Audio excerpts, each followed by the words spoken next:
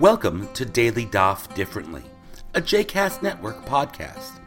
This daily podcast invites you to join us to study the daily Talmud page with a variety of liberal rabbis and teachers. For more information about Daily Daf Differently, please visit jcastnetwork.org/DDD. For more information about the other JCast Network podcasts and blogs, please visit jcastnetwork.org. Welcome to the Daily Daf Differently. I'm Rabbi Harry Pell, and today we are studying Masechet Psachim Daf Kuf Daled. That's Tractate Psachim Daf 104. There are two distinct topics that I'd like to focus on today, and the first flows right into the second, so let's dive in. As Daf Kuf Daled is beginning, we're in the midst of a running dialogue from the previous Daf about Havdalah that we will need to understand to be able to get into today's Daf. The dialogue has arisen particularly in the context of a situation where Havdalah is recited at the end of a Shabbat that is yielding directly into Yom Tov. But it's an occasion nonetheless to examine the wording of the blessings of Havdalah themselves, specifically the final blessing of Havdalah, which we commonly refer to as Hamavdil ben Kodesh L'chol, recognizing God for distinguishing between holy and profane, although perhaps the wording wasn't always so straightforward, perhaps it wasn't always so simple. Among the final words of Kuf Gimel are, Amar Rabbi Elazar, Amar Rabbi Oshaya, Hapochet lo yifchot mishalosh, v'hamosif lo yosif al sheva. According to Rabbi Elazar, quoting in the name of Rabbi Oshaya, one who would do the minimum, may do no less than 3, and one who would add may do no more than 7. What they're talking about is clauses of distinction. The final bracha of Havdalah is made up of many of these clauses of distinction between light and dark, between Israel and other nations. Each one of these is a clause of distinction. Havdalah has to include at least 3, but no more than 7, according to Rabbi Oshaya. So, given that that's the case, we should examine the bracha that we're familiar with. The current version of Hamavdil ben Kodesh L'chol is Baruch Atah Adoshem Elokeinu Melech HaOlam Hamavdil ben Kodesh L'chol Ben Or L'choshech Ben Yisrael La'amim Ben Yom HaShvi L'Sheshi Yemei HaMaseh Baruch Atah Adoshem Hamavdil ben Kodesh L'chol. So we're used to 4 of these clauses. Ben Kodesh L'chol, holy from every day, that's 1. Ben Or L'choshech, light from dark, that's 2. Ben Yisrael La'amim, between Israel and all other nations, that's 3. And Ben Yom HaShvi'i L'Sheshet Yemei HaMa'aseh, between the 7th day, Shabbat, and the 6 work days every week, that's 4. What strikes me about this passage, Hapochet lo yifchot mishalosh v'hamosif lo yosif al sheva, he who would use less may include no fewer than 3 clauses of distinction, and he who would add may include no more than 7. What strikes me is the degree to which much of what we have inherited and treat today as fixed was once truly fluid. Once upon a time, the formula for the bracha of Havdalah was legitimately variable, with clear guidelines and a formulaic opening and closing, or chatima, but without fixed content in between. The truth is, much of tefillah, much of our brachot and liturgy were originally far more fluid than they are today, and that's something that I think we would all do well to remember. Coming back to our daf, though, in terms of our daf, this becomes significant at the top of Kuf Daled Amud Aleph, when the status of the clause Ben Yom HaShvi L'Sheshi Yemei HaMaseh, between Shabbat and the 6 days of work, is examined. Is this truly just another clause of distinction, or is this something else? The Gemara picks up with the word ivra, meaning, actually, this is what the truth is. So let's look at that. Ivra, Ben Yom HaShvi L'Sheshet Yemei HaMaseh, Me'ein Chatimahi. In truth, the phrase, the clause, Ben Yom HaShvi'i L'Sheshet Yemei HaMaseh, between the 7th day, Shabbat, and the 6 days of work, 6 days of creation, that's not actually a clause of distinction. It is similar to the Chatimah. It's similar to the closing. It's almost like a summary of it or a restatement of it. Ve'amar Rav Yehuda, Amar Shmuel, and Rav Yehuda said in the name of Shmuel, Hamavdil tzarich sheyomar me'ein chatima samuch l'chatimato.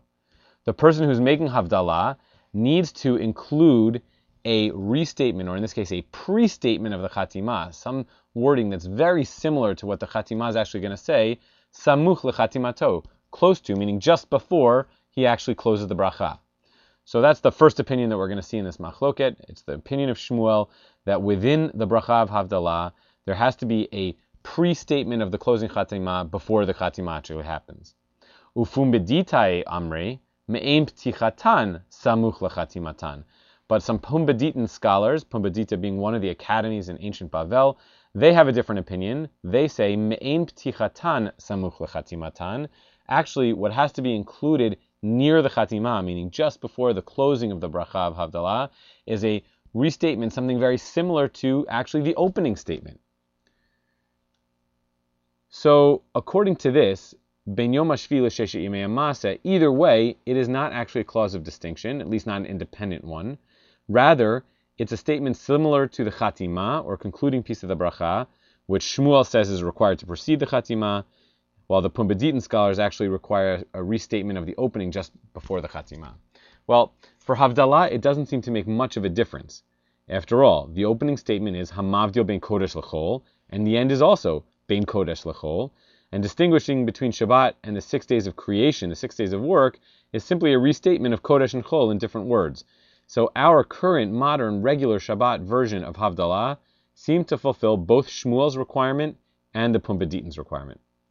But the scholars wouldn't have disagreed if there wasn't what to disagree over. So the Gemara asks a beautiful and often very relevant question. Mai benaihu. This is a technical term, often mai ika benaihu. What is the practical difference between these two opinions or versions? Literally, what is between them? What exists between them? And I have to say, this technical term has definitely found its way into my life beyond the Beit Midrash.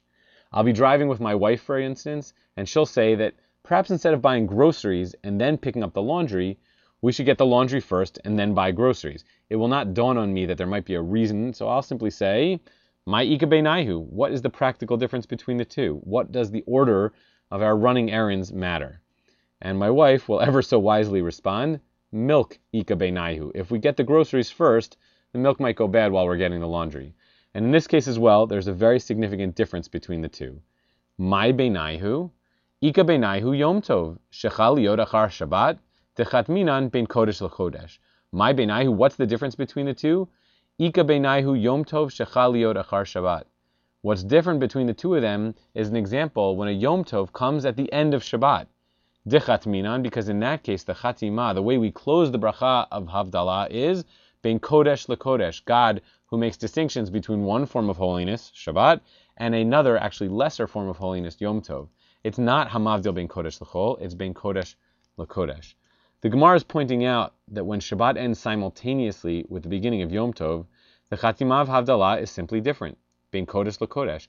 In such a case, including just before the Chatimah, the clause ben Yom HaShvi'i l'Sheshet Yimei HaMaseh, fulfills the Pumbeditan requirement to restate in the same or similar words the opening before the Chatimah, but it does not fulfill Shmuel's requirement to pre-state the Chatimah with something similar just before it.